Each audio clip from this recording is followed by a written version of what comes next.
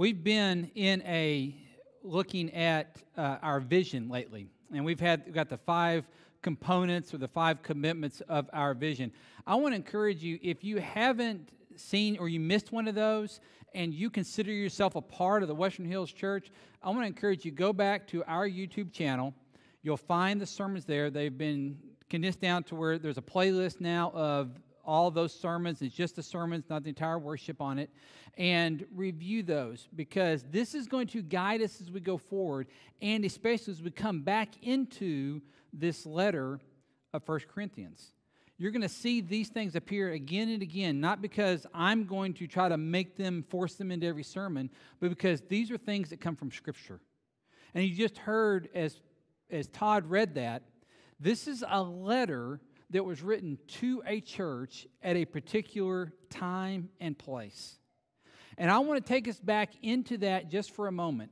I want to take us back into this beginner's guide to church, because we're treating this as if we're brand new at this. In many ways, we are. I've had multiple conversations. In fact, I had one just this past week where somebody was asking me what they thought has happened to the church. And it doesn't mean just this church, but church across the landscape of our country. Especially as we came out of quarantines, we've come out of the last year and 2 that's been such a struggle. And as we visited, the thought just kept coming up again and again that we're back to the starting point again. We have to go back and figure out what is it that God really wants, and take away some of the things that we've kind of built up, and they were nice and they were wonderful and they were great, except they weren't core. And so we're going to go back into this scripture, this letter that a man named Paul wrote to a particular place. And so to understand that, I'm going to dive back into not quite a verse by verse, but we're going to go chapter by chapter at least through the rest of this letter, and that's what we have in our New Testaments is a letter. But to understand that, I want to remind us who received this and what was the occasion for this. And so, if you would, indulge me, I'm going to walk us back through Corinth again.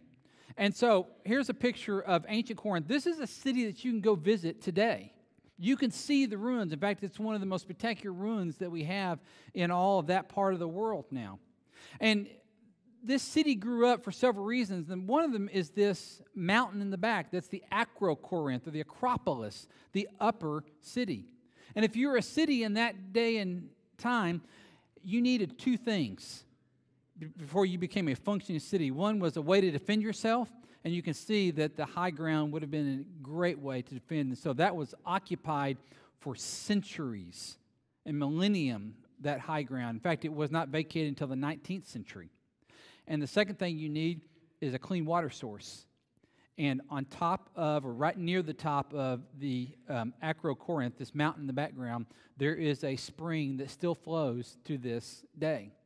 And so those 2 things allowed a city to spring up and grow at the base of this. And the idea was that if they ever were in trouble, if you were ever being invaded, you rushed up to the high ground, and you could withstand whatever assault or siege was brought to you. And so Corinth became a strong, growing city. Now, that's why the city was there. Then there's a whole nother reason of why it became such a prosperous and wealthy city. Let me show you it on a map. I'm going to have to stop stepping on my cord. Corinth falls right here on this little, and we're going to do a little bit of geography, isthmus, okay? And it sounds like I'm mispronouncing, but the isthmus right there is a land bridge. And you can see where Athens is, and what makes this so unique is that at this place, there are 2 ports. There's one on each side of this land bridge. And the land bridge is only about 4 miles across. In fact, let me zoom in for you on this. It's only about 4 miles across of this, and so you've got this very narrow area where they put a port on both sides, and it was very dangerous to sail around the Peloponnesian Peninsula there.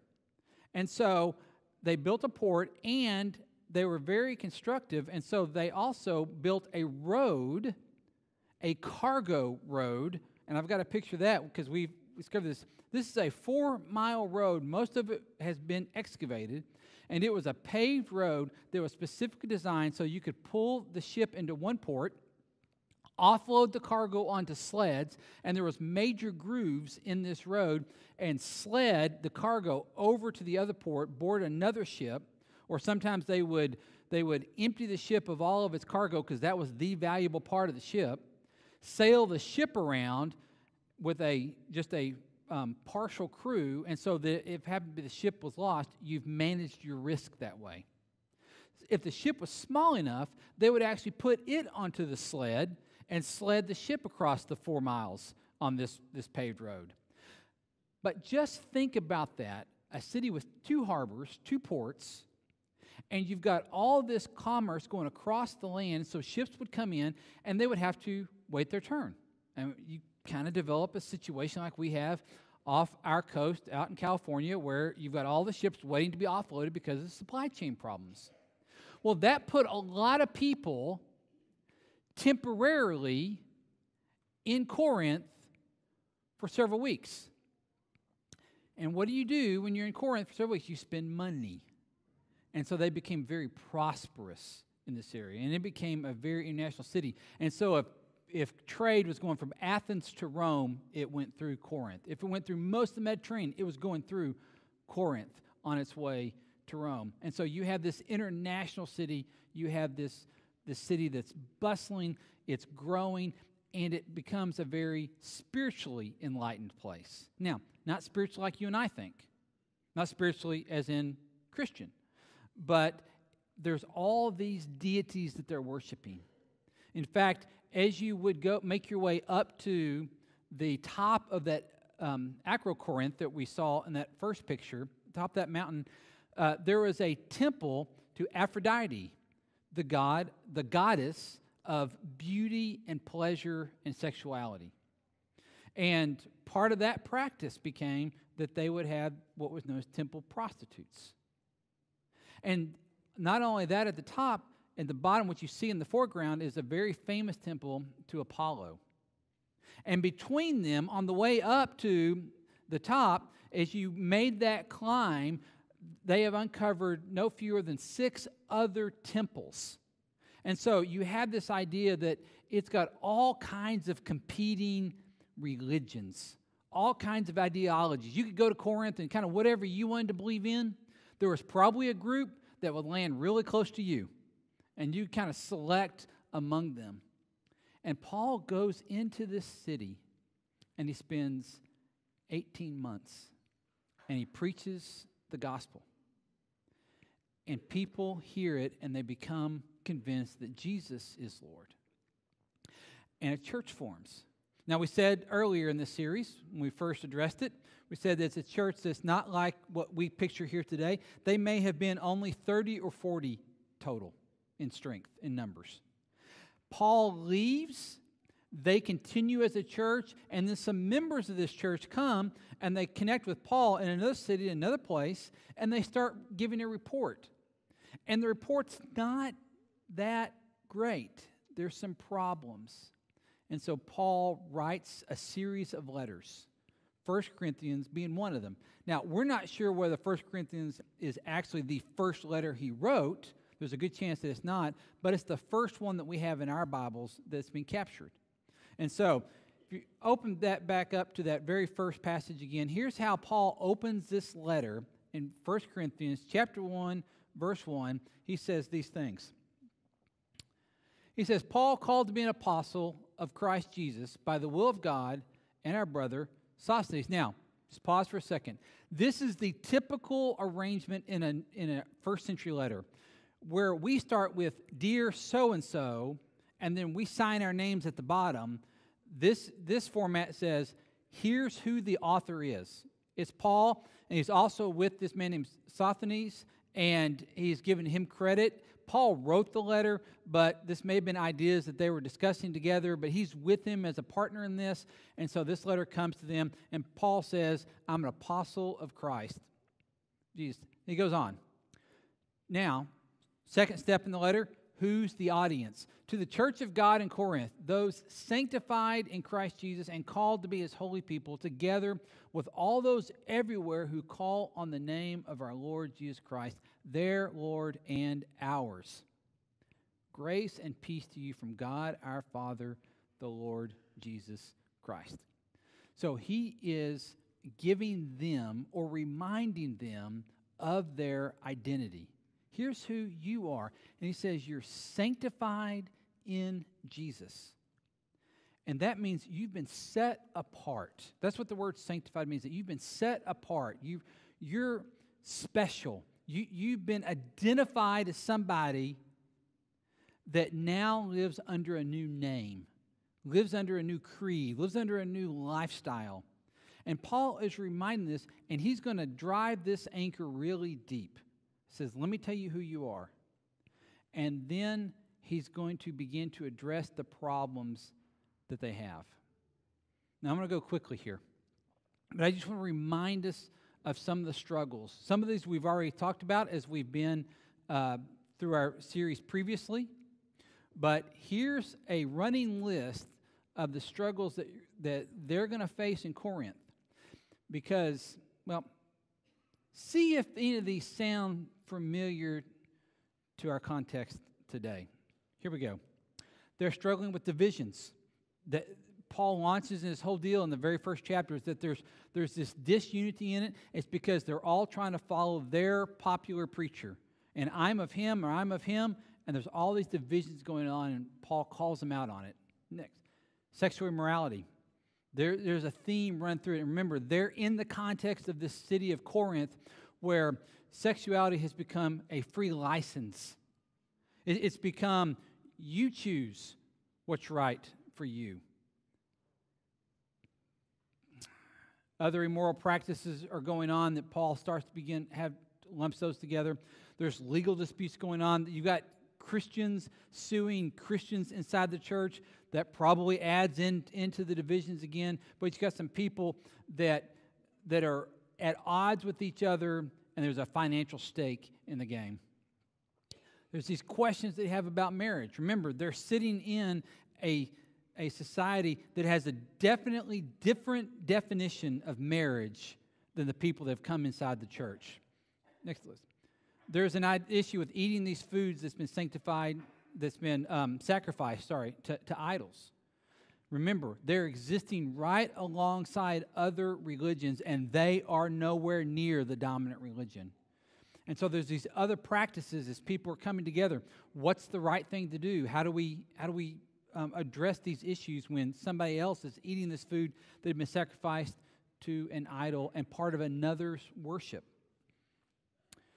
Misusing spiritual gifts. Paul's going to talk about what happens when we're led by the Holy Spirit and we've got some gifts and people misuse those. Disruptions in worship in chapter 14. How is it when we come together? How is it when this church came together? Were people supposed to act and respond? And this is going to end with the resurrection. And Paul is going to walk them through because the letter is a letter of occasion, meaning it was written in a real time, in a real place to address real concerns and real problems.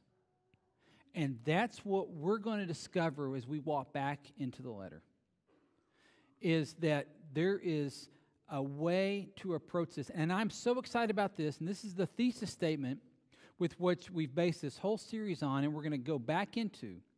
Because what I believe is, if you look at the cultural dynamics of Corinth, the cultural dynamics of the first century, and you compare them to ours. So here's the thesis statement is this, that the 21st century dynamics greater resemble the first century dynamics than any century that's come in between. We're struggling with, we're challenged by, we face the very same things that the church in Corinth faced. That's why we're calling this a beginner's guide. Because we're right where they are. And we're going to need to learn and heed some things from them. So, fair warning, I'm going to preach through the book. We're not skipping parts. Some of you go, I'm bringing popcorn. I'm going to watch. Some of you will be sweating bullets. I don't know. But we're going to address some very challenging, for some it may be some very difficult things. But what I want you to see is that this is Scripture, and I don't think Scripture's saying anything brand new to us, like now we've discovered something new about it. But I do think because our dynamic is so similar that we can hear it in a new way, in a fresh way, in a very relevant way. And there's going to be times, again, that you're going to think I'm cheating because it's going to seem so relevant to who we are and challenges and issues that we face that you're going to think I'm making it up. But I'm telling you, it's coming right out of the Scripture, and it's the power of God at work in His Word. And so let me give you Paul's thesis statement as he's about to address all these problems. And we'll come to each of those, and we'll address them. But Paul is going to give us a framework around all of them. And what he's going to do is he's going to ask us to focus on a few things. And he's going to teach us to think in a new way. We're going to learn how to reimagine, rethink some of this. And so he's going to give us something to hold on to. And so if you want to see Paul's thesis statement, I'm going to give it to you. It's in chapter 2. And I want you to turn there, and I want you to highlight this, circle this, put a big star by it, whatever it takes. Because here's what Paul's going to start off, and he's going to drive this stake in the ground early on. He says, "For I resolved to know nothing while I was with you, except Jesus Christ and Him crucified." I resolved to know nothing while I was with you except Jesus Christ and Him crucified. And for Paul, what he's doing is he's saying, we're going to learn to think in a new way. He's going to get to all their problems. He's going to get some very nitty-gritty, here's how this works out, but he's got to start with how they're thinking about stuff. And he's got to get them to think like a follower of Jesus. Have you ever met somebody that they're so good at their job, you realize that that's just how they think all the time? You know, maybe you're a sports coach, and so you're always able to analyze and think quickly about sports. I hear there's a game later on today that some of you will be watching differently than I watch it, because you'll be watching how the plays unfold, and in your mind, you're mentally trained. You're always thinking like that. Or maybe you're into cars. And so you see cars go down the street and you can hear what kind of engine is in it.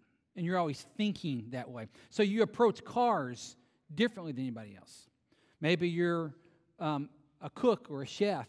And so when you go out to eat, we can sit down at the same meal. I can enjoy the meal, but you're seeing it in a whole different light. You're aware of the process that got to get the food on the plate, of the cooking process, the baking process, and the ingredients, and you're trying to think. You think like that.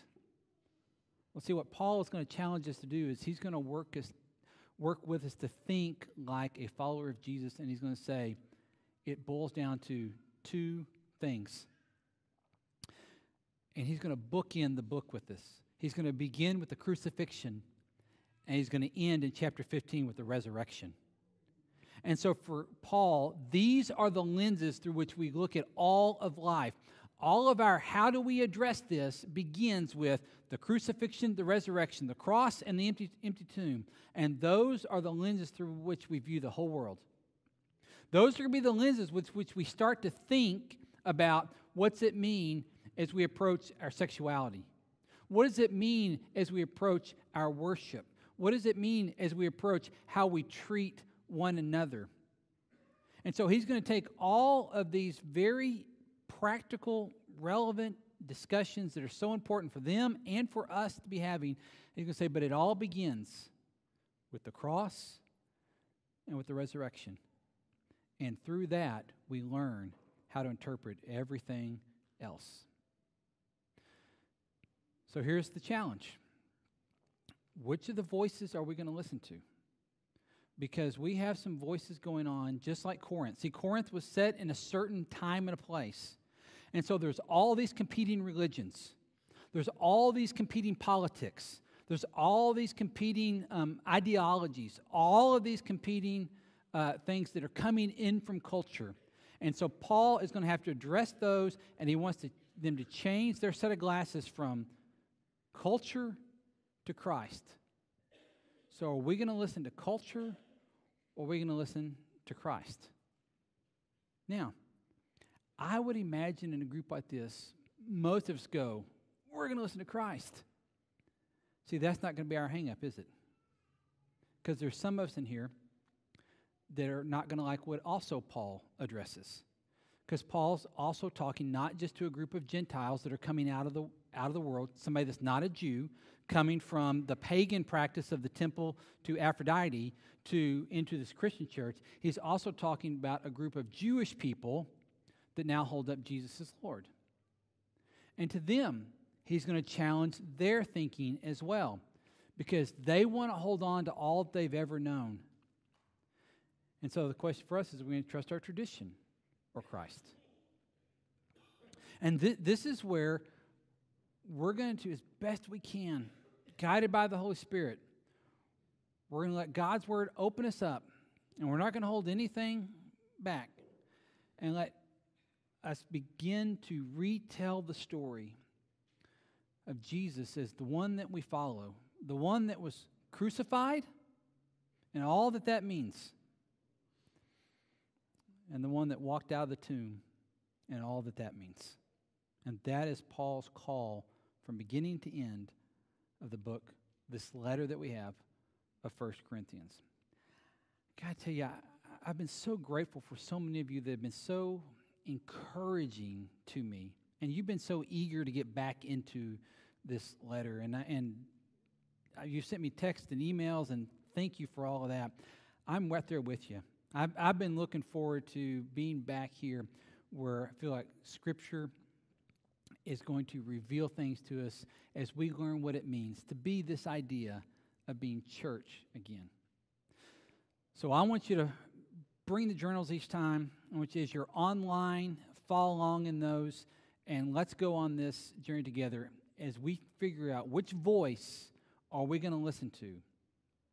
And Paul's going to call us time and time again back to the one that laid down his life for us and then rose again. Let me pray for us.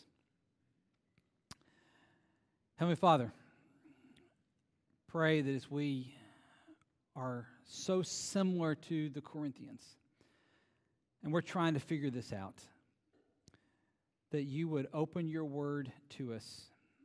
You would challenge us to all the extra stuff that we try to pile in there, that you would clear that away, and you would help us to think like Jesus followers. Think like ones that follow a man who went to a cross. Think like ones that believe in the impossible about what you can do because the tomb is empty. Father, I pray that you would rewire us, that you would change us by the power of your Spirit, that you would open the Scripture to us and help us to hear with fresh ears what you're saying to us. Father, I pray as we go on this journey that Paul leads us on, as he challenged this early group of followers of you to live differently because of it. So, Father, I pray this week as we analyze whatever voices are competing, whether it's the voice of culture, the voice of comfort zone, the voice of politics, or the voice of personal preference, whatever it is, Father, that we would clear the clutter away and see you. Father, I ask all this in the name of the one for whom Paul gave his life for. In his name we pray. Amen.